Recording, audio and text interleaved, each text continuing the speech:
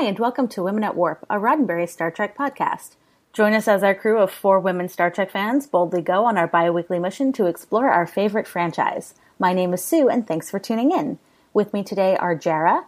Greetings from the City of Lights, Ottawa, Ontario. And Andy. Hello. All right, so before we get into our main topic today, we have a tiny bit of housekeeping to do first. As you know, our show is entirely supported by our patrons on Patreon. If you'd like to become a patron, you can do so for as little as $1 per month and get some awesome rewards, from thanks on social media to silly watch-along commentaries. And just recently, we sent out some stickers that were featured at Star Trek Las Vegas. So you can visit us at www.patreon.com/womenatwarp. You can also support us by leaving a rating or review on Apple Podcasts or wherever you get your podcasts. Also, we want to send out a congratulations to Caitlin, who was our giveaway winner for the Eaglemoss Voyager XL edition. So, Caitlin, by the time you hear this, you should have already received an email, and we hope to get that out to you as soon as possible. Now you can be like, there's coffee in that nebula as you're flying your mini Voyager. No, but the best thing about this giveaway, that of course was our question of what was Janeway looking for in that nebula. A lot of people wrote back coffee, which was obviously the answer we were looking for. But several people also wrote back, but really Omicron particles, because that's what powers the replicator. And it just made me so happy. Yeah, there were some pretty awesome creative answers, so thanks to everyone for entering. All right. So our main topic today is the book Articles of the Federation by Keith R.A. DeCandido. And a lot of people talk about this Star Trek novel as if it's the West Wing in space. Accurate. Pretty much. Yeah. And in the acknowledgments, he even says it was kind of pitched to him that way. Well, that's cool. I think, Sue, you suggested this be one of our choices for book club. And yeah, I thought it was a neat choice because it tells the story of the Federation president, Nanyeta Bako. It's post-Nemesis, and stuff is going down, and she has to weather sort of her first few months in office and under like a lot of really trying circumstances. And it's very different than a lot of other Star Trek novels, even though it's taking place in the established universe, because it's almost totally set in the Palais de Concorde, and it has a massive cast of original characters that most of them you don't need to know that well. They just kind of come in and have opinions and then leave. It's kind of like the West Wing. Like, oh, there's a Federation counselor who has opinions. And then there's a journalist. And I think it mirrors that dynamic really well of just like how busy things are and how many different massive issues you have to juggle at one time. Yeah, and this is, as you said, right after Nemesis. It's set in 2380, which, I mean, the events of Nemesis seem to take place around 2378, 2379 for Trek historians. So, like, basically me and 2 other people. And it covers the first-ish to first-and-a-half-ish term of Bako's presidency. So we see her after the previous president had resigned after the end of the Riemann issue and the Dominion War. Yeah, and I hadn't read, there's the series of novels, A Time to Stand, A Time to Heal, A Time to Be Star Trek-y.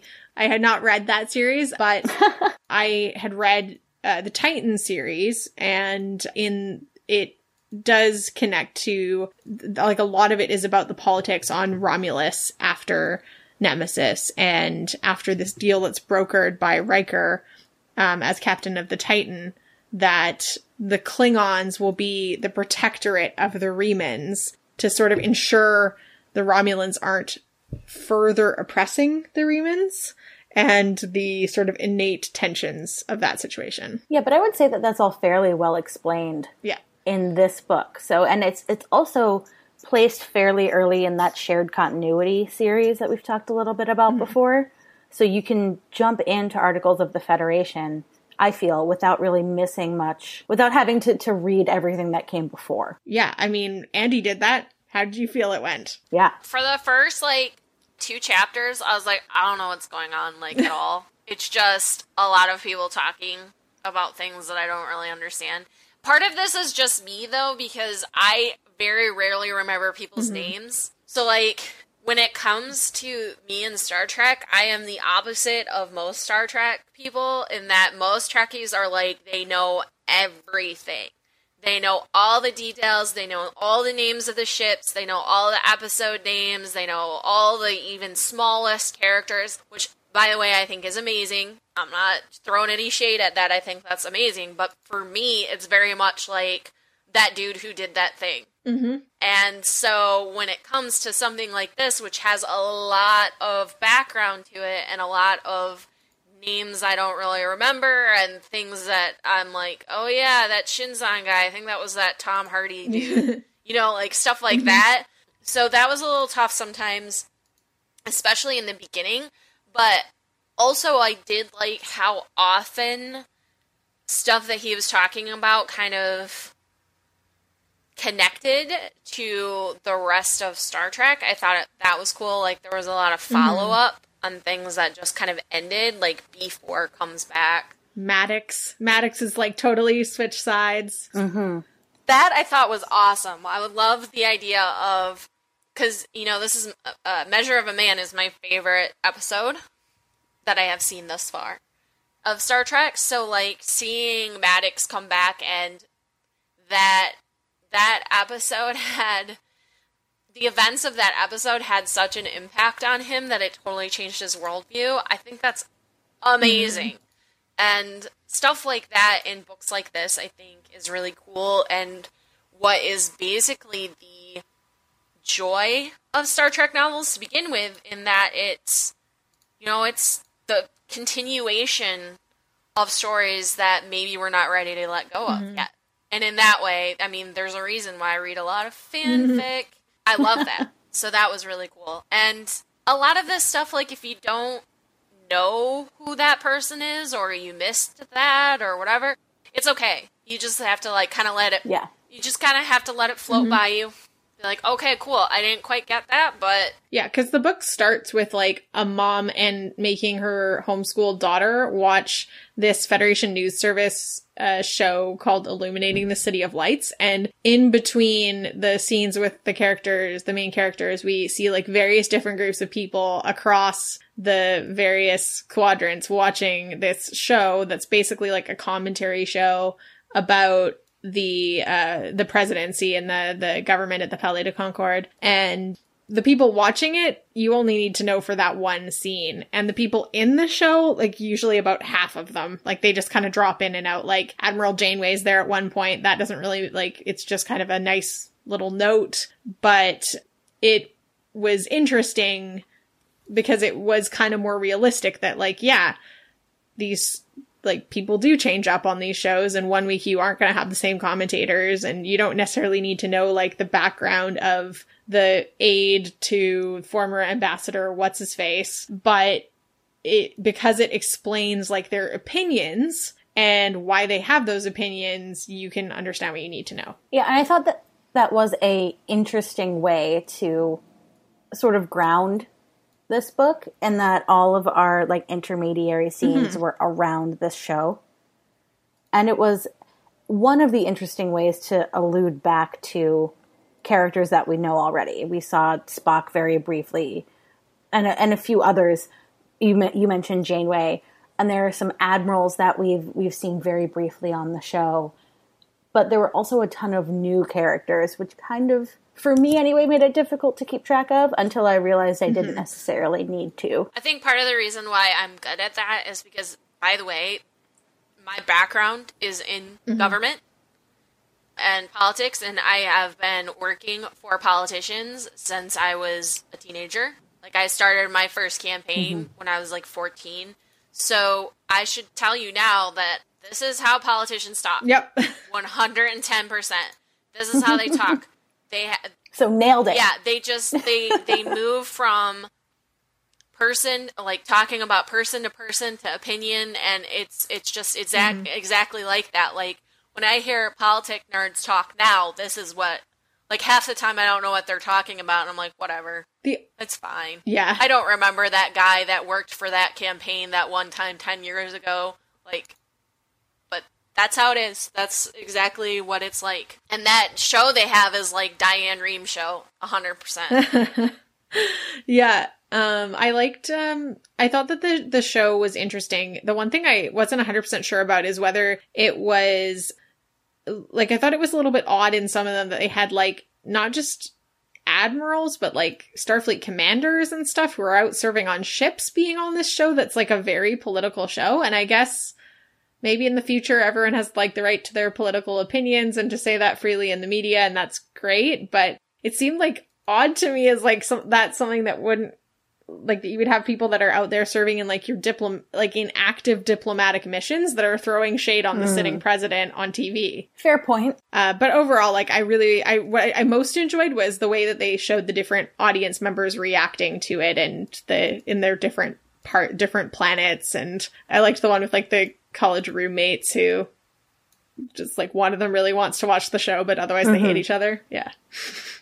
It was very cute and, like, kind of reminds you that, you know, it can, I also work in political realms, and we talk about the bubble, the Ottawa bubble, and it can be really easy to get stuck in the bubble, but reminding you, like, how things are actually landing or not, or like no one is even appreciating out where the people actually are is important. Mm-hmm. Part of the problem, though, is that if you're looking at it from a plot perspective, there really isn't much of one. It's like the day-to-day stuff, but there's, like, if you had to, like, if somebody asked me what happens in this book, I'd be like, stuff. I don't know. Like, there's not really big plot points. There's a handful of, like, crises that come back. So, like, you kind of get invested in these storylines, but there's not one through line. Yeah, it's not very structured. It's very much like, these are these people and these are their lives. Like, I was almost expecting there to be more of a climax on one of those pieces, like particularly on the piece around the president who resigned and the uncovering of this, like, really pretty bad scandal in Starfleet where Starfleet forced a president's resignation, which is horribly undemocratic and illegal because the president had done some really awful genocidal type stuff. Well, Starfleet didn't. One particular person in Starfleet did. And then it's, like, heavily implied that it was Section 31. And maybe if I had read those books, I would know that all. Anyway, I did really enjoy that plot line. It was, like, that was one that had a lot of gravity to it and a lot of, like, really high stakes. But it felt like I was expecting it to be more of a big deal than it was, or like there to be more of a climax around it, but it kind of resolved in similar ways to the other ones. Yeah, I kept waiting for one of them to become the big central issue, whether it was the First Contact storyline or the Remans or the scandal or something else, but none of them really did. However, we did see how they sort of built on each other and the reactions that the president and the chief of staff had to them and what was going on. That one situation means, like, because the Klingons are already mad about this one thing, you really can't afford to make them mad over this other thing, like the interactions of these issues. Yeah, and I think that was on purpose. Yeah. It was meant to show the nuances of how certain issues and certain decisions can impact others, and, you know, how complicated it can get. So, yeah, I think that was probably extremely deliberate. Yeah. Oh, yeah. Well, and the idea that one thing at a time isn't always an option. It's never an option. Yeah. Pretty much. But it also was one of the things, at least that I saw, paralleling the West Wing. I mean, those episodes of that TV show do generally have one central storyline.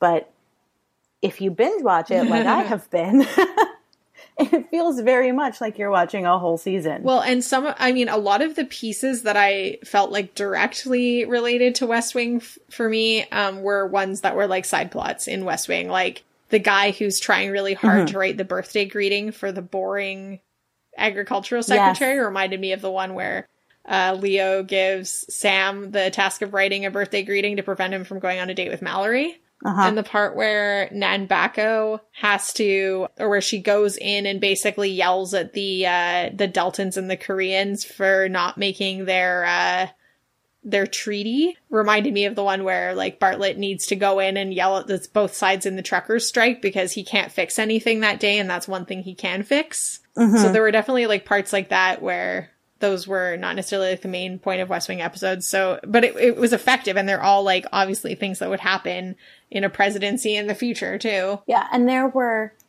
some character traits that Bako had, and Keith has said in the past, I've heard him say that he had based this character on his grandmother, but there are also some characteristics in here that ring very clearly to me of President Bartlett on the West Wing. So I'm wondering if those were just shared, or where certain things came from, like the baseball obsession, the trivia, you know. One area that was distinctly different, though, is that I liked was that she doesn't like fancy language. Like, she's the part where she's like, you know, I usually change things. My speechwriter writes these, like, things, and I change things to sound, like, more, because it's useless if the people can't understand what you're saying. And I'm like, yes, as a communications person, thank you. Yeah, but I mean, I thought she was a cool character to follow. She definitely, like, the part where she lectures Spock, I almost, like, my jaw dropped. I was like, you can't lecture Spock. I like, too, that that's basically how she reacted, too. She got out of there and she was like, I can't believe I just had to lecture Spock. Yeah. Nobody told me that would be part of this job, and that sucks. Yeah, exactly. Totally. Yeah, I mean, I thought that it was a neat depiction of, like, an older woman in leadership that didn't fall into gender traps, but, you know, wasn't just like she wasn't like a cookie cutter of a previous character. Yeah. Yeah, I also really liked Pinheiro. Yep, the chief of staff. Esperanza. I mean, God, in some ways it kind of stresses me out a little bit when I read about, like, Esperanza and some of the other characters and, like, their burnout and their feeling of having no time for themselves. And I'm like, oh gosh, I remember that. Yeah. That, like, feeling like you're going to be called on, like, 24/7 because a crisis is always going to be unfolding. And I liked her conflict with, is it Shiv, the Vulcan, who's, like, the the executive assistant for the president? Sivak, yeah. Yes, there you go. So there were some funny interactions there. Now, see, that character is way more like Sue on Veep than anyone on West Wing. Yeah, wasn't exactly Mrs. Landingham. Yeah, which I'm pretty sure this book was written way before Veep, so yes. Props to Keith. I mean, also, Jarrell, the, like, press secretary, is, like, nothing like CJ. Like, there's obviously, like, I mean, there's inspiration, but a lot of creativity and melding of traits to fit the context of the novel. No, Jarrell is Toby, that disastrous time when he takes over doing the briefings. Yeah, for sure. Yeah, he's, like, totally cranky all the time. I like, too, that they're like, that he had an assistant. He was like, why won't he quit? Yeah. Yeah, that was funny. I did appreciate, though, that they had the deputy chief of staff say, you know what, this isn't working for me. I can't do it. My husband's not happy. We had to move from a different planet. Yeah. I'm here. It was like 500 hours a week, she said. Yeah. I mean, I get it. I appreciate it. It felt very real in that way. Yeah, totally. I really liked the Vulcan and the Klingon ambassadors. I thought that they both had, like, interesting background, and the Vulcan ambassador was awesome and sassy, just like a good Vulcan should be. And I liked how Bako, like, sort of checked herself and remembered that, like, sometimes it's easier to, you know, catch flies with honey rather than vinegar. And then the Klingon ambassador is, like, sort of he's sort of, like, opposed to the chancellor, so he's not necessarily, like, working in the best interest, but Bako really wins him over through just basically being awesome and understanding how Klingons work. So I thought it was interesting reading through this, how so many of the little, I guess we'll call them subplots, side stories, were very prescient. I'm thinking we're going to be maybe a little bit political here, but I'm thinking specifically about the Remans approaching Outpost 22 and the idea that they're going to seek asylum and the question in the government of what are we going to do about it. It felt incredibly timely to me. Mm-hmm. Yeah, so this is this situation where these, like, Remans are fleeing. They're under Klingon protection, so they're worried about making the Klingons mad if they give them asylum. They're also worried about the Romulans being mad. And they aren't really sure whether to trust the Remans because they used to work for that Tom Hardy dude. And... Exactly, that Tom Hardy dude. Yeah. With the purple cape. Yeah. I remember that. Exactly. I understood that reference. And those, like, shoulder... weird balloony things. To be honest, that's the best thing about Nemesis. So, yeah. Just saying. Yes.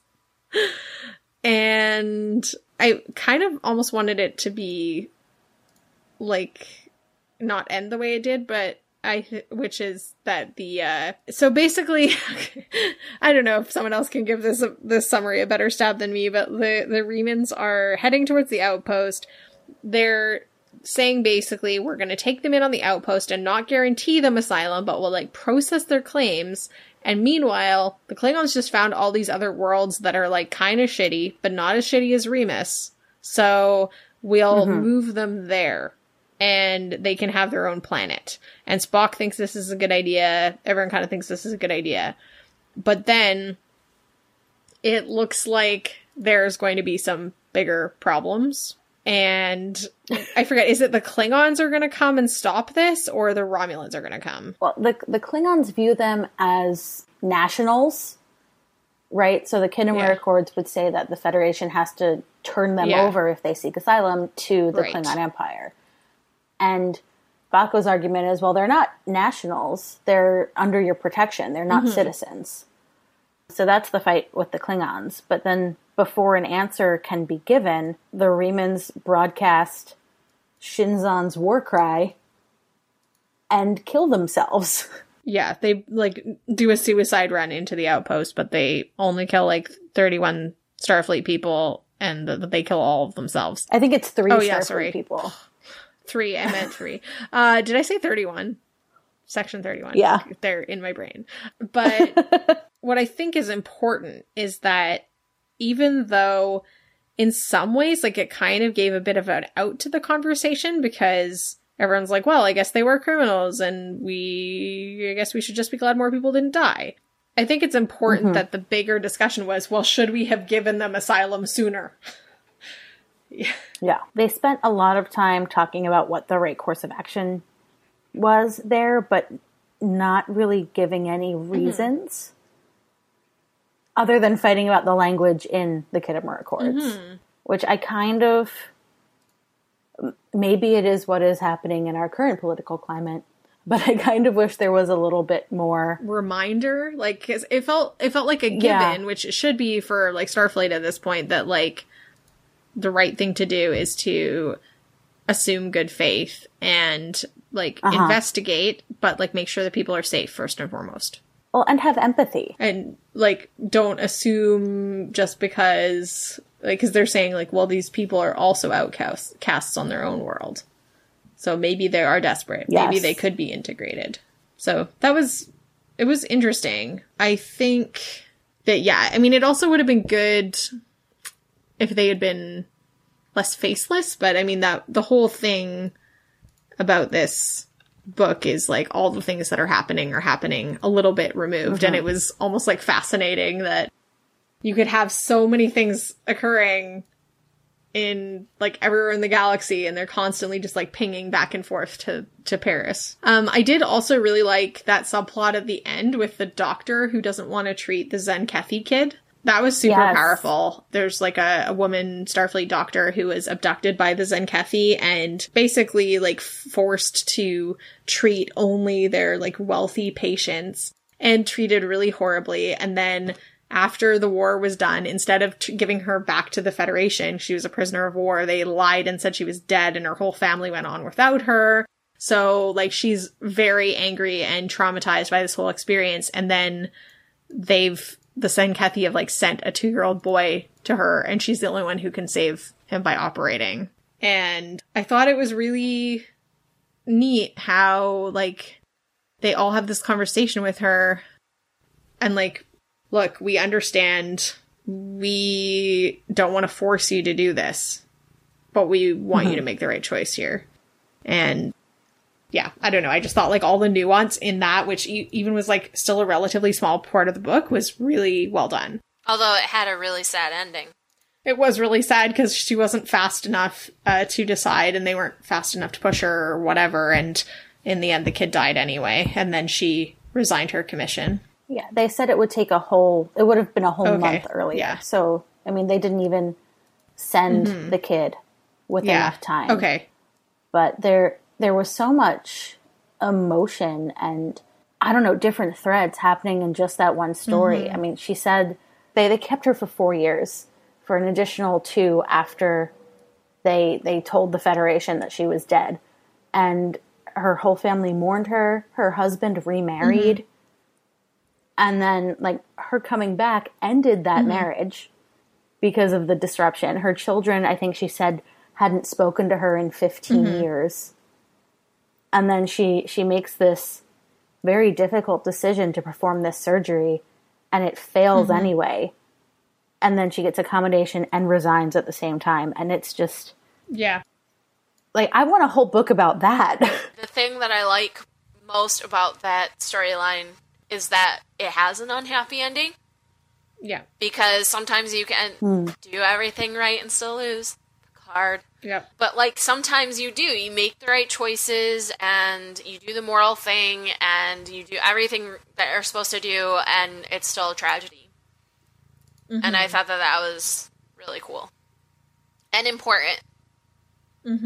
I also, I mean, there were some other moments like that, too, where they're kind of doing stuff they don't love to be doing, like persuading people who have legitimate points to give up on their points. Like well, I mean, actually, this wasn't so much a legitimate thing, but the whole, like, Cardassian aid storyline, and, like, comparing it to the Marshall Plan, and how there's, like, people who are just, like, still holding really big grudges against Cardassia, like the Betazoid guy. And I thought that was another really well done section. I also thought it was interesting, the fight over committee appointments, and especially with the counselor from Bajor, about they've only been in the Federation for a few years, but it's such a strategic part of the Federation territory, being so close to Cardassia, being the entryway to the Gamma Quadrant, and just the debates that came from that in this book, even though it was one of the even smaller sections. And,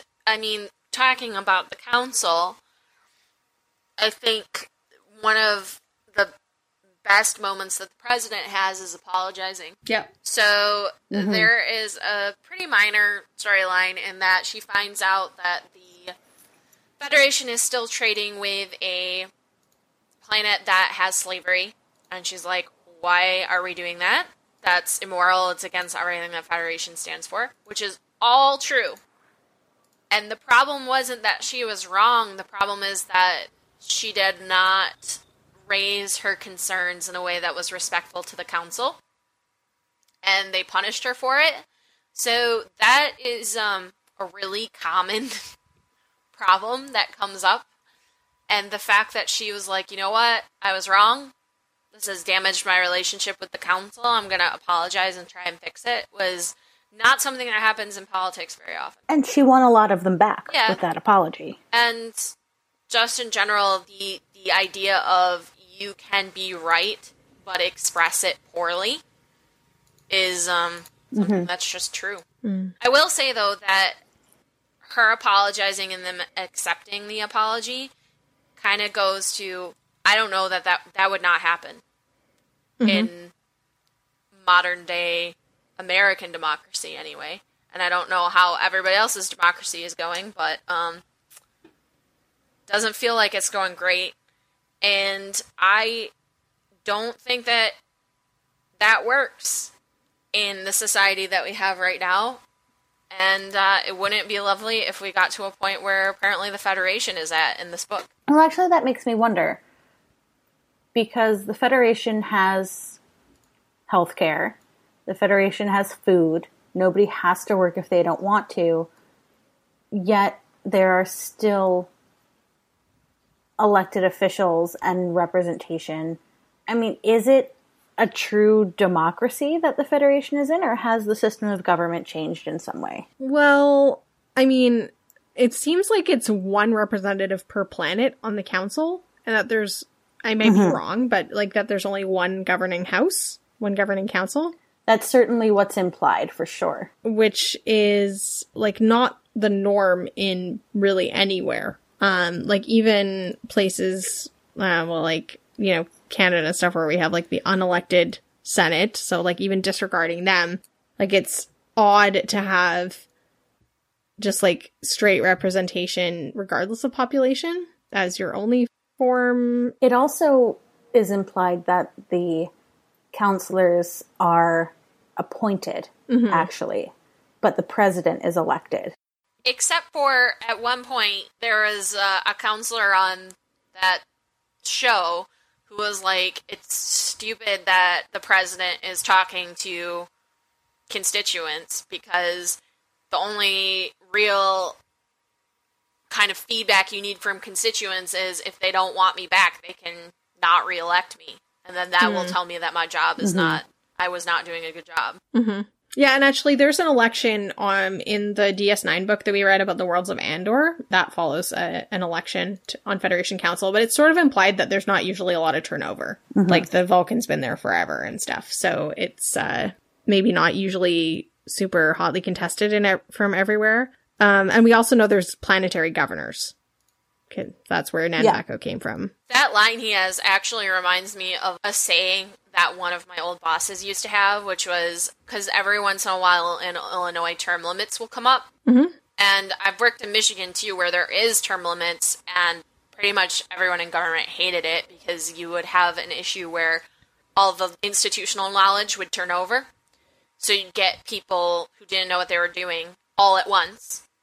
And so it was this really rough turnover process.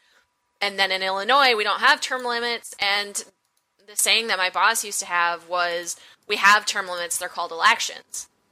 So, like, if they want people to leave office, they have to unelect them, is kind of the argument there. In theory, yes. Yes. It's definitely not a cut-or-dried issue. Like, there are a lot of different, I guess, positions you could take on that.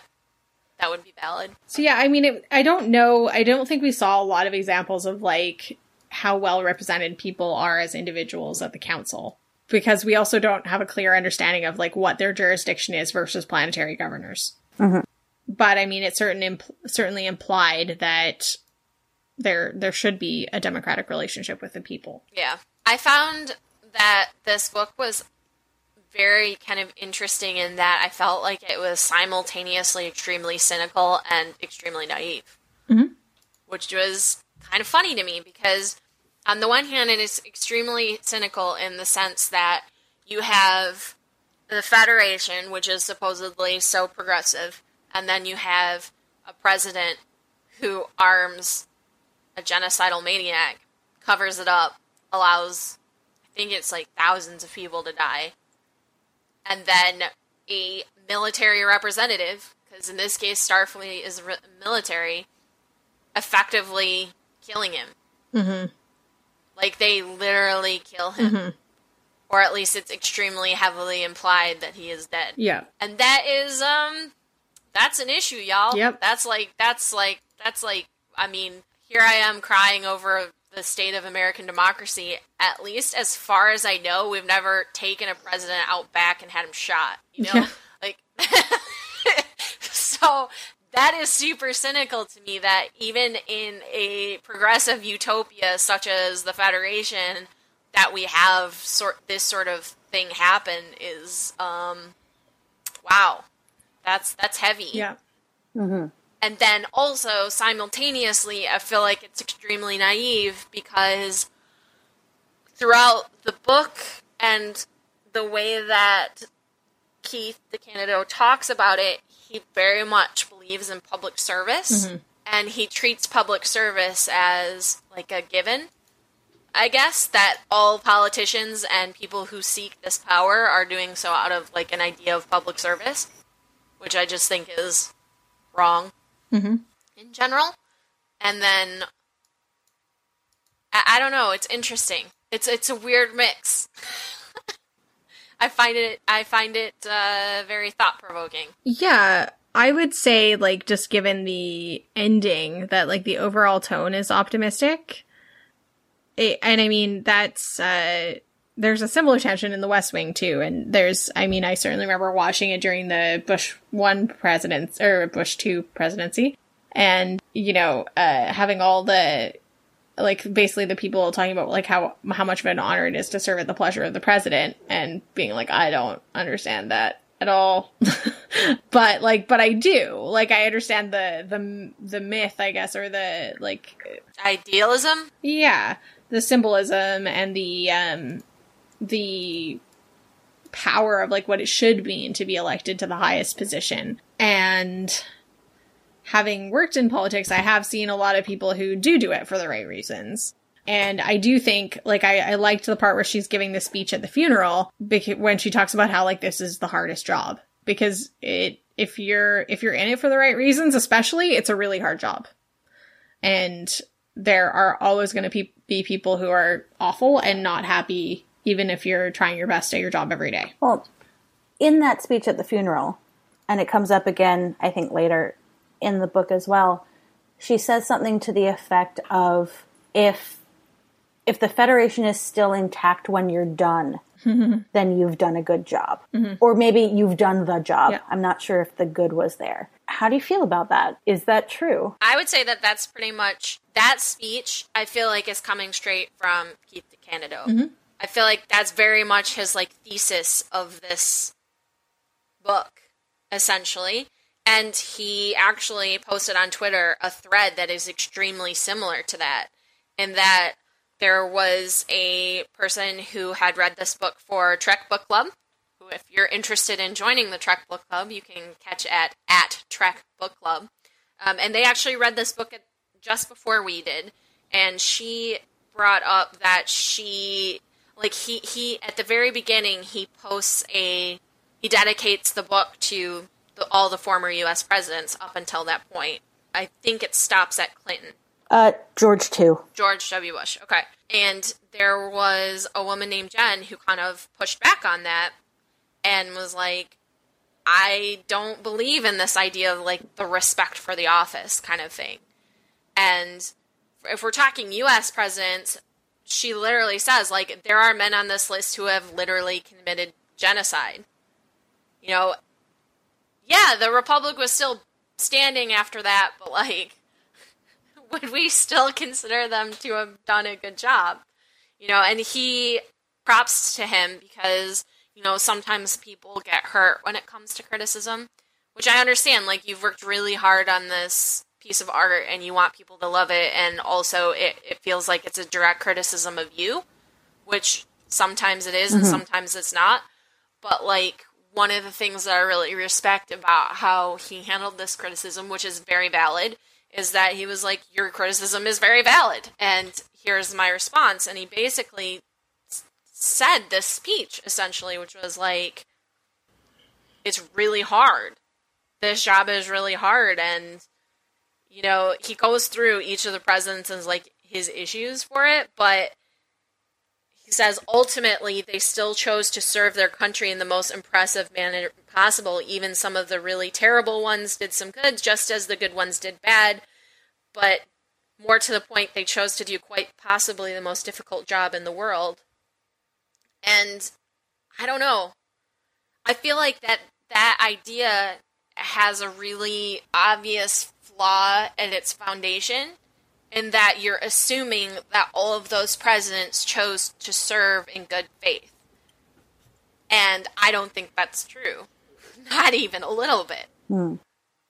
So, I don't know. I disagree with him on that. Yeah, I mean, it's interesting. Like, I want that to be the case. Like, I want people, like, kids who are interested in, like, to be interested in politics and to see it as a vehicle for a way that you can make positive change in the world. But, like, it is really hard to look at it that way. And, I mean, you don't want to be, like, overly rosy about the history especially because, like, even though, yes, like, absolutely a really hard job, and all of those leaders and, like, you know, leaders we're looking at in Canada now, examining their legacy, like, they did things that shaped the way our society lived today, but also for the worse, and that it wasn't just because it was a hard job. Like, society, like, they were picked because they, in some cases, were, like, totally willing to further the most common prejudices of the time. And they used their power to do that. And in ways that have lasting impacts on people still alive today. And also, he adds at the end that he would have added Barack Obama and Donald Trump to that list. Like, and to me, that's hilarious because, and I'll fully admit that I am probably farther to the left than most people, and also more cynical than most when it comes to government. I don't think the U.S. has had a good president. I think we are on the list of, like, least terrible. Yes. Because a solid, third of them were slave owners. And, like, Jen pointed out that there are quite a few people with genocide in their resume there. So I guess I just find it disingenuous because if you're telling me that, even if you're a Trump supporter, I don't know, like, if you're telling me that you think Donald Trump ran for the presidency because he wanted to serve... Yeah. Like, no, I'm sorry. That's, like, there are people who run for office specifically for power, and so that they can give power to certain, you know, friends, corporations, whatever you want to say, and, like, they're not there for public service. They're there to steal, essentially. And I have seen that at every level of government. There's a reason why there's so much corruption. People who award contracts that will give government money to private corporations that, you know, gave them campaign contributions. Or even worse, like, straight up bribes. And so, I don't know, I just find that kind of maybe not as nuanced as I would like. But I do really respect how he handled that, and I do really respect that point of view, because I feel like that point of view is how it should be. Yeah, exactly. And that point of view is like, I wish the ideal that we need to get to. Yeah. Like, that is the goal right there. I just don't think we're there yet, and I don't think even in his book they're there yet. Well, it reminds me, I mean, this is much lighter than the conversation we just had, but it reminds me again of the West Wing and the young blonde Republican Ainsley. that they bring in. Yes, that's her name. I couldn't remember it. To the law offices of the president. And one of the things she says is, you know, I've always wanted to serve the president, to serve at the pleasure of the president, but I never thought it would be this president. And I think that we have these situations where we're, at least in the U.S., sort of like brought up to be in awe of the office of the president. But as we learn more and more about the people who have held it, there's just this cognitive dissonance that comes along with it. One of the things that's been most saddening about where I started when I started my, I guess you could call it political career, because I will never run for office, but public service. Yeah, whatever you want to call it, is I genuinely believed this for the longest time. Oh, yeah. This is what I wanted it to be. This is why I wanted this. And the more that I learned about the people that inspired me, and the more that I learned about the process, and the more that I learned about what goes on behind the scenes, the more I realized that, like, there are bad people who are good politicians. So, like, you have people that are voting the right way and for the right policies, but they're horrible human beings.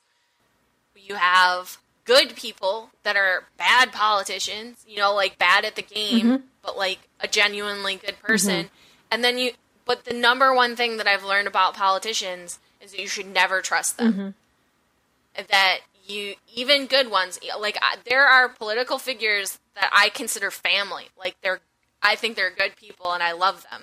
I would never, like, say that you should never trust politicians Because the number one thing that they will always do, no matter who they are, is they will always look at a decision and think, how is this good for me? And the reason that is because that is the nature of who you have to be to get into politics. It's like, if you want to succeed, that's what happens. So it's really frustrating because you should always question them. It doesn't matter who it is and if they're on your side, I'm using air quotes here, or not. Like, you always have to question them, and you always have to keep their feet to the fire, and you always have to reevaluate, is this a person I can trust in my best interests, over and over and over again. And the moment you stop doing that is the moment that you've stopped being a good citizen, because you gotta keep them in their place. They work for you, you know? And I feel like part of the problem that we are in right now is that people just started voting for a party, and then after that stopped questioning who was in office.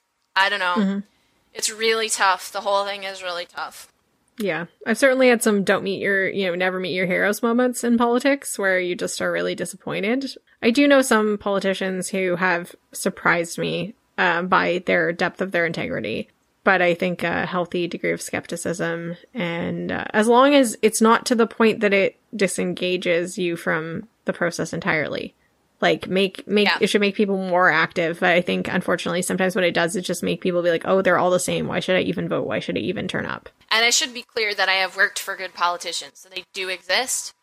You just always question them. Yeah. That's all I'm saying. Like, at no point should you treat them as all-encompassing power that you must always respect. Because to me, the office of the president, I only respect it as far as I respect the person who is in that office at that moment. You know, there's a line in Firefly where they said that anybody who's ever had a statue made of them was some sort of son of a bitch in some way. This is true. Like, the more you learn about people that are held up to be heroes when it comes to history, not always the case. Yeah. I mean, if we're bringing it back to this book, look at how hard they are working to keep this guy who was completely corrupt as a part of, like, this grand tradition of Federation presidents. You know, they rehabilitate his image. Specifically because they don't want people to distrust presidents of the Federation and to hold them up as, you know, good people always. And I get that impulse, but I don't know. I'm very much of the mind that you should be like, yeah, this dude sucked. Here's why, and here's why we shouldn't elect someone like him later. So we actually are going to be interviewing Keith DeCandido, and we're going to be sharing a little bit of that interview with you here on the show, but then the rest of it will be available for our patrons on Patreon. So now might be a good time to segue into the interview. So hi, Keith. Thanks for joining us. My pleasure. Good to be here. We're super excited to talk to you about Articles of the Federation. And I know you've said in the past, both to me and to others, that Nan Bako was inspired by your grandmother? My great-grandmother. Your great-grandmother. Can you tell us a little bit more about that? My great-grandmother, her name was Grazia Silverio. I called her Nana. And her married last name was DeBacco, which is where Nan Bako comes from, Nana Bako. And she came to this country from Italy in the early part of the 20th century, along with large numbers of other Italians. And she came into Philadelphia and moved out to rural western Pennsylvania. It was limestone country out there, so there was work in the limestone mines. And she proceeded to have 10 kids, and the oldest of whom was my grandmother. And she as a result of this became the matriarch of this Jugunda family. I could not possibly count all my cousins. Let's put it that way. And don't even get me started on the second cousin. So it's pretty ridiculous. So, but the amazing thing to me in particular is that all 10 of her children grew up to be genuinely good, nice people. And they all loved her very much. And she was just amazing, taking care of all these people, living in this itty bitty house in which she raised 10 kids. And she always was, in charge of everything, and always, was everybody deferred to her on pretty much everything. And I could totally see her running the Federation without any problem at all. Having said that, while Nana was the primary inspiration, there were others who kind of got mixed in the stew there to form President Baco. Two women from Texas were very much an influence on her. One was a politician, Ann Richards, who was the governor of Texas for a while. And the other was a political writer named Molly Ivins. Oh, yeah. They were. She was the one who first referred to George W. Bush as shrub back when he was governor of Texas. And there is one other influence that's kind of obvious to anybody who's read the book or any other books that she's in. One of the influences on the character of President Baco was, in fact, President Jed Bartlett from The West Wing. But yes, there's a lot of old Jed in there. But so yeah, that's pretty much. I was assuming that's where the love of trivia and the sports all came from. Well, not so much. Bartlett was never much of a baseball fan. That was really Toby's thing. That was Notre Dame, really. But having said that, yeah, the love of obscure trivia and of being spectacularly snotty to the staff, pretty much was Bartlett. Although there was a little that was a little my great grandmother too. Yeah, we had several questions from listeners about the West Wing inspirations, including from Barnabas and from Jacob, and wondering also if there were other characters where you were drawing inspiration from West Wing, or just where else you were drawing inspiration from when you were creating this cast of many original characters in addition to the ones we are familiar with. Some of them, there was a little bit of inspiration. There was certainly a certain amount of Toby in the character of Fred McDougan. Yep. And the relationship between Baco and Esperanza Pinheiro was very much like the relationship between Bartlett and Leo McGarry. Having said that, it's also very much the relationship that you see a lot in Star Trek between the captain characters and the first officer characters. Because it's the same relationship, that was part of the appeal of doing this to me was that kind of leader and second in command relationship is something that's always been very integral to Star Trek from Kirk and Spock all the way forward, even in a bizarre sort of way with Burnham and Tilly on Discovery, that sort of mentor-mentee or as Bartlett put it in one episode, he was actually referring to Josh about this, but it applies here too. One of them wants to be the guy, and the other one is the guy depends on. And Baco is very much the guy, and the guy has always been a non-gender specific term in my family, so I never, But Baco is the guy, and Pinheiro is the guy she depends on. So, the one who sort of makes things happen, for her. Some of the subplots in articles were definitely inspired by The West Wing, some more than others.